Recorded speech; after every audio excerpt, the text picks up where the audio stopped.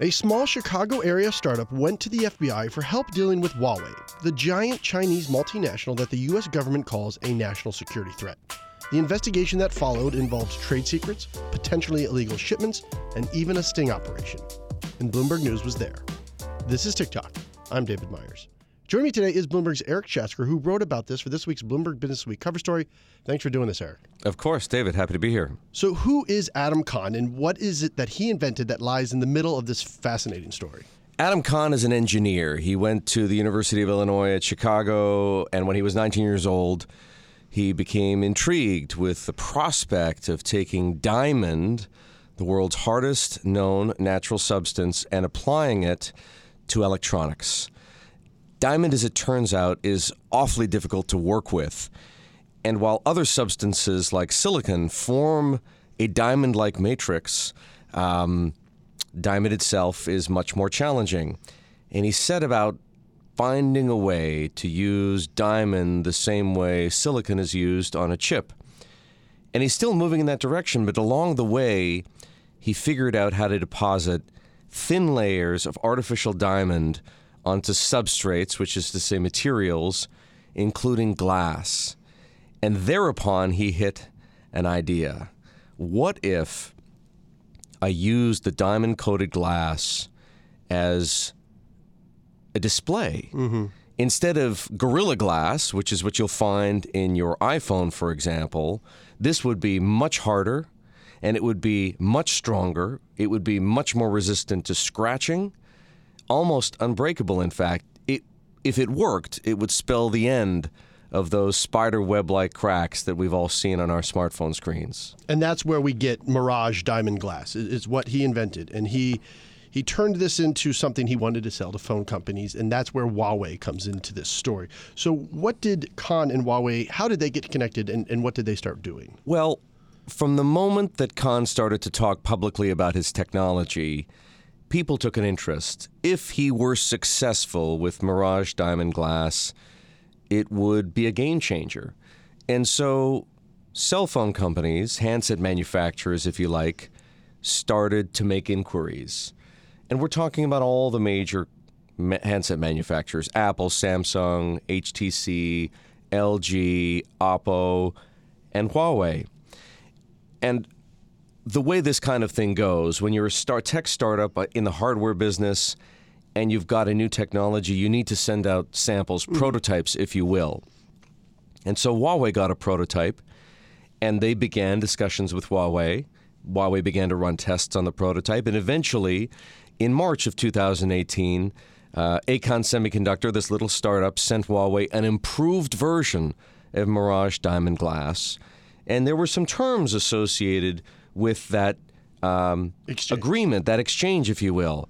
Huawei could test the glass for 60 days, and then it had to return it to Aecon Semiconductor. And none of the testing could be destructive. It had to be non-destructive, meaning that there was nothing that Huawei could do under terms of this agreement that would lead to damage of the sample. And there was a third provision. It was outside the letter of intent that the two companies signed, but very much enforced because it's a legal issue. Huawei could not send this sample of Mirage Diamond Glass offshore. Diamond coatings or diamond film are regulated for export because they also have military applications. Let's just take a step back, Eric, and let's talk about Huawei, because what is their reputation in the business community globally? Bad and getting worse. But I should be careful to qualify that and say bad and getting worse in the West. Huawei does an awful lot of business throughout Asia, in parts of Latin America, and in Africa, selling mobile phones and selling wireless networking equipment for mobile phone networks.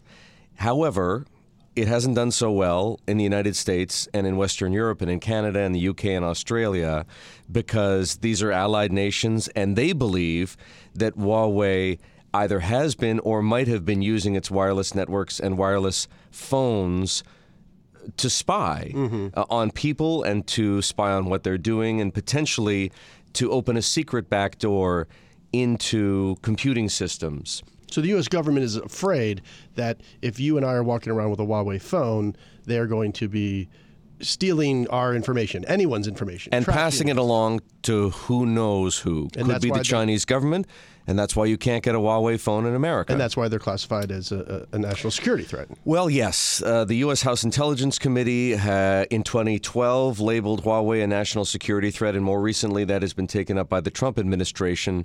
The Trump administration has made it virtually impossible for Huawei to sell phones or networking equipment in the United States, and the U.S. is putting considerable pressure on other countries to block Huawei from selling any of those phones or that equipment elsewhere. So, Eric, that brings us back to mid-2018, and Khan has shipped them prototypes, and time has gone by, and they haven't gotten them back when they were supposed to, but they finally do. What does Khan get back? You've really hit on the issue, and this is where everything begins to explode. Initially, Huawei sent Acon Semiconductor an email showing that the sample they were not supposed to destroy had been badly scratched. And then a few weeks later, in early August, a box showed up at their production facility outside Chicago, and in it was the sample, but the sample was broken, and parts of it, shards, if you like, 3 shards of the diamond-coated glass were missing. And Adam Khan, the founder and CEO of Acon Semiconductor, and his chief operating officer, this fellow named Karl Scherboff, whom I also met, it didn't take them long to jump to a conclusion, and the conclusion was that Huawei had tried to steal their intellectual property.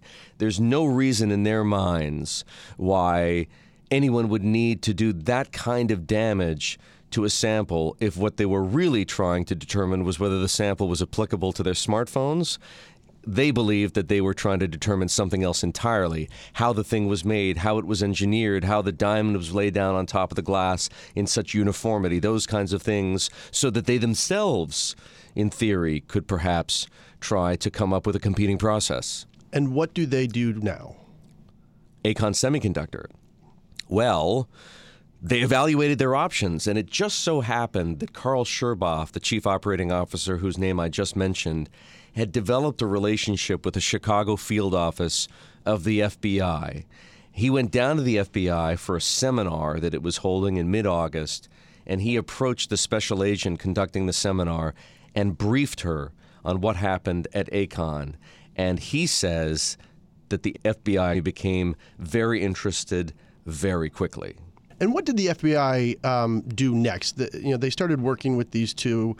What did the FBI do next, and what did this company learn from the FBI? The FBI launched an investigation. The FBI wanted everything. It wanted the sample, the broken sample. It wanted emails. It wanted copies of the letters of intent. It wanted the non-disclosure agreements. It wanted the box in which the sample had come back to Acon Semiconductor from Huawei. Basically everything it could get its hands on to try and piece together a sense of what Huawei was up to and why. And eventually, a few weeks later, Khan and Scherboff were on a conference call with the FBI and with representatives from the Justice Department and a forensic gemologist. That is, believe it or not, a title. They have such a guy at the FBI who analyzes things like jewelry or glass to determine what kind of, whether it was involved in the committing of a crime. And he determined that Huawei had in fact blasted this piece of diamond glass with a military-grade laser. Wow.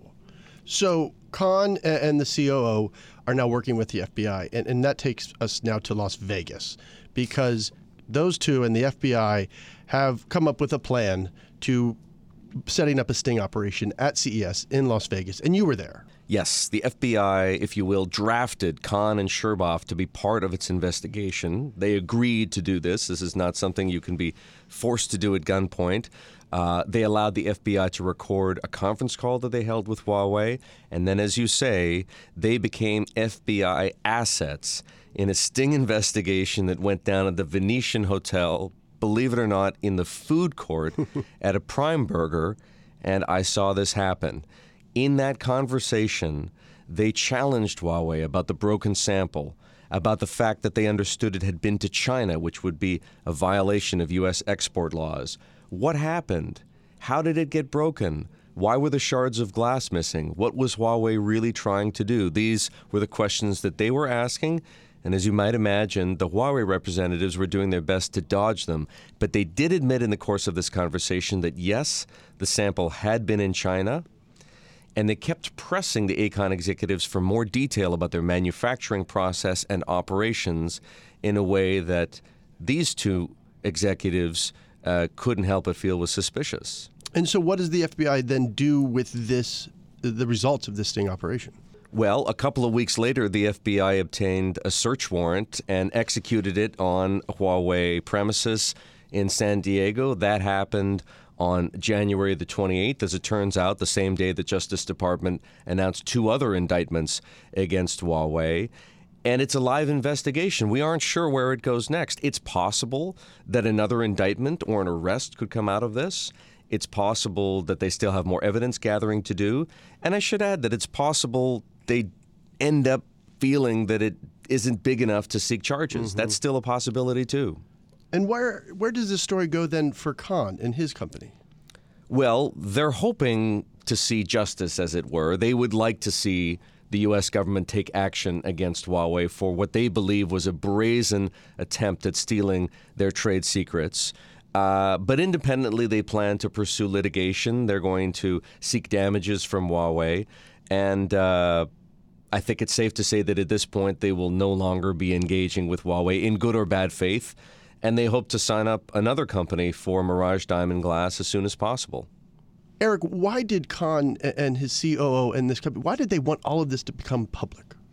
Well, part of it is a personal desire to inform the American people that Chinese companies, and in this case Huawei, are, in their mind, doing really bad things. People need to know about this. They need to be aware of it. They need to take their own precautions. But there's a commercial motivation here as well.